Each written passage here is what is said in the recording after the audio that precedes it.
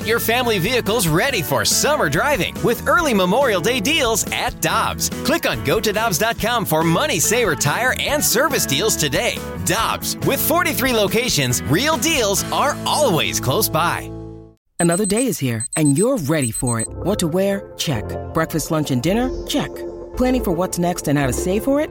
That's where Bank of America can help. For your financial to-dos, Bank of America has experts ready to help get you closer to your goals. Get started at one of our local financial centers or 24/7 in our mobile banking app. Find a location near you at bankofamerica.com/talktous. What would you like the power to do? Mobile banking requires downloading the app and is only available for select devices. Message and data rates may apply. Bank of America N.A., member FDIC. Get ready for winter driving at Dobbs Tire and Auto Centers with super deals on tires, including up to $200 on new Goodyear tires, plus oil changes, brakes, batteries, and more. For value and savings, click on GoToDobbs.com today.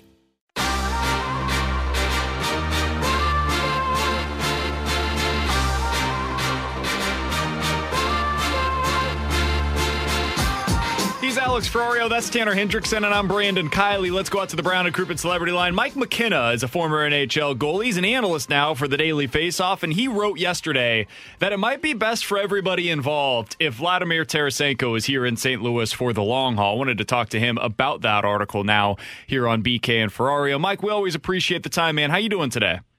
Oh, doing well. Getting ready to get these holidays going. I think it feels like it really starts later this afternoon. I got a couple of media things to do, and once I'm done with SiriusXM, it's party time. I'm ready to take a few days off. I love it. Absolutely, man. Well, we appreciate you hopping on with us before the holiday festivities begin. And I did want to talk to you about the column that you wrote over on the Daily Faceoff about Vladdy Tarasenko. He's been great for the Blues this year, and it's hard for me to imagine that they will trade him in season at this point, given the way that he's produced for him. Do you think this is more than just, though, for the 2021 season? Do you think Vladdy could eventually make a decision that, you know what, this is the best place for me? Well, I don't know. It's hard for me to read because obviously I'm not him, and I don't have a direct line to just pick his brain all the time. It's not like we're going for coffee every day, but I just look at this scenario and how there's obviously been animosity in the past. And it seems like a lot of it was rooted from his shoulder injury, having several surgeries that didn't go well. Now he's had one that fixed it. And I think we all kind of know the big story here. But that trade request, he's still, as far as I've heard, stands. He still doesn't want to play for the St. Louis Blues, which to me is insanity given where he is, leading the team in scoring, playing with Pavel Buchnevich and Ivan Barbashev on an all-Russian line that's 1-2-3 on the team in scoring, and keeping the team in the playoff fight. There's players missing from the Blues, and that line is doing it. That's the on-ice aspect, but the off-ice aspect to me is just thinking of how, I was in the building last week for the game against the Dallas Stars, and Tarasenko scores 2 goals, and people are chanting, Vladdy, Vladdy, Vladdy. And I got to tell you, man, there's a lot of value in that. As a player, I always wanted to feel like I was wanted where I wanted to play, and I had that connection to the fan base. And I know players sometimes don't really care, to be honest with you, about fans, but I think that's a draw. And I'm just looking at this from 1,000 yards and thinking, maybe this can be healed because it seems like this is a really good fit for him. Barbashev and Buchnevich are both 26 years old. That line could dominate for the next 5-6 years, with him part of it. I don't know, though, because I'm not sure what Vladimir's still feeling, if he's still upset. But it just doesn't add up at all. How can you be playing this well, smiling on the ice, but still 1 out? I don't get it. Mike, the one thing that has been with all of this has been the surgery mishaps that Jeremy Rutherford has been reporting on. And again, we're not in the room. We're not talking with Vladimir Tarasenko about this. But I'm not sure if you've played with individuals that have gone through something like this. But as a player, how hard would it be to get over a shoulder surgery that the doctors, according to Vladdy, messed up? Yeah, well, it's your health. And that's about the most personal thing you can go through. And that's where I can understand from his position if he feels like, hey, man, this just was not handled well and I don't agree with it and you don't feel comfortable. I can understand that.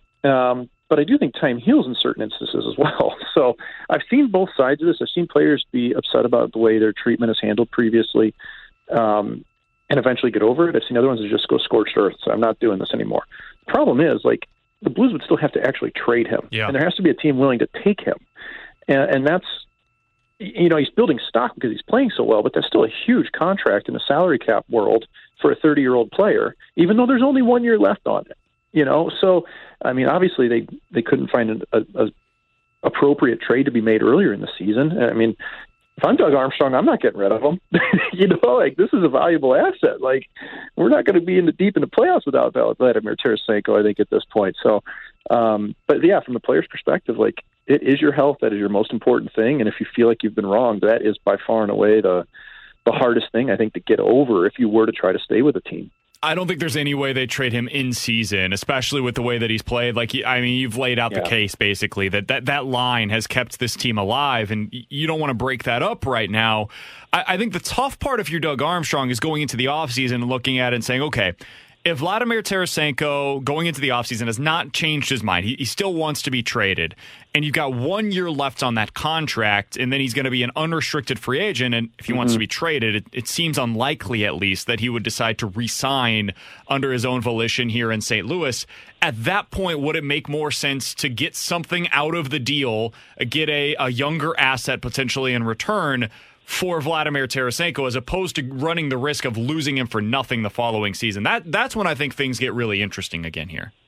Yeah, absolutely. You've got to make tough choices. And you think of some of the times in the past where, Doug Armstrong has made those really difficult decisions.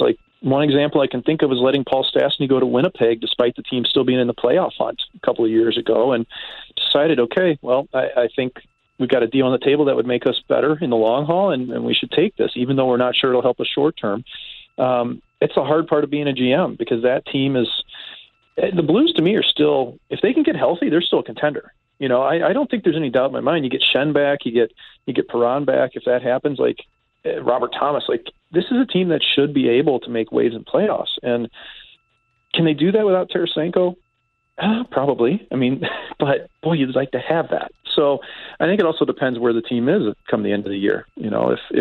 If it seems like he's gone, that's when you really have to explore it, because, look at the moves that Armstrong's made. I mean, bringing in Buchnevich, that trade looks like a home run right now. And you would have to think for Tarasenko, you'd be able to get a tangible asset more than just a draft pick. If you're moving Tarasenko, you need a draft pick and an impact player if you're going to move him. But I'm not sure where that'll be. Again, salary cap, COVID world, teams not having budget. It's going to be really dicey, man. I'm not sure what the path forward is. Mike, you mentioned this Blues team still feeling like a Stanley Cup contender, and I think a lot of Blues fans would agree, especially after what we've seen in the last 10 games. Do you still feel like, though, that this team is missing something? And since we're on the topic of Vladdy, would it make sense for a Vladdy swap to bring in a top four defenseman if that possibility was out there for this team? Or do you feel like they're better off trying to win a cup with the defense that they have in place and having Vladdy on this roster? Well, boy, I hate to make it an either-or decision, because obviously if you want a top 4D, I mean, you dangle Tarasenko, somebody will come at you with one, I would think. I'm not sure it's just that simple. And that's where, we've talked about this previously. I like the progression of the D-core for the Blues. I'm just not sure they're there. But do you pick up a rental? That's the hard part. I mean, you got three players locked in between Falk, Krug, and Parayko, and even Scandella in that mix. But this is where you really need Mikkola and a healthy Wallman to take a step and try to help with that. I mean, I've liked at times what Perunovich has done, but you need more there. You need steadiness. And I don't know if that top four is going to come from a trade. I do think, though, that the Blues are right there. And watching them defend, what concerns me the most is more a communication factor as opposed to a personnel issue. Watching them play 5-on-5, they're just loose. The number of turnovers that they have is really high in the league. 5-on-5, not the best defensive team. They're relying on power play, and they can score 5-on-5, but they've got to tighten up defensively. I think that's on the whole team. I think it's on communication, dedication to the system, more than it would be on one single player. I think they just have to be more disciplined in their structure. He's Mike McKenna, former NHL goalie, now an analyst as well for the Daily Face-Off. He joins us weekly here on BK and Ferrario. You can also follow him on Twitter at Mike McKenna 56. Mike, we always appreciate the time, man. Thank you so much for joining us today. Have yourself a Merry Christmas, and we'll talk with you again soon. That sounds great. Everybody out there, be safe, enjoy, and one last message, man. 7 of the 9 players on my daughter's 8U team, their favorite player, Vladimir Tarasenko. Something to think about. Just think about it, Vladdy. It's just at least worth considering. That's where it's at right there. Appreciate you, Mike. See you, It's Mike McKenna joining us here on 101 ESPN.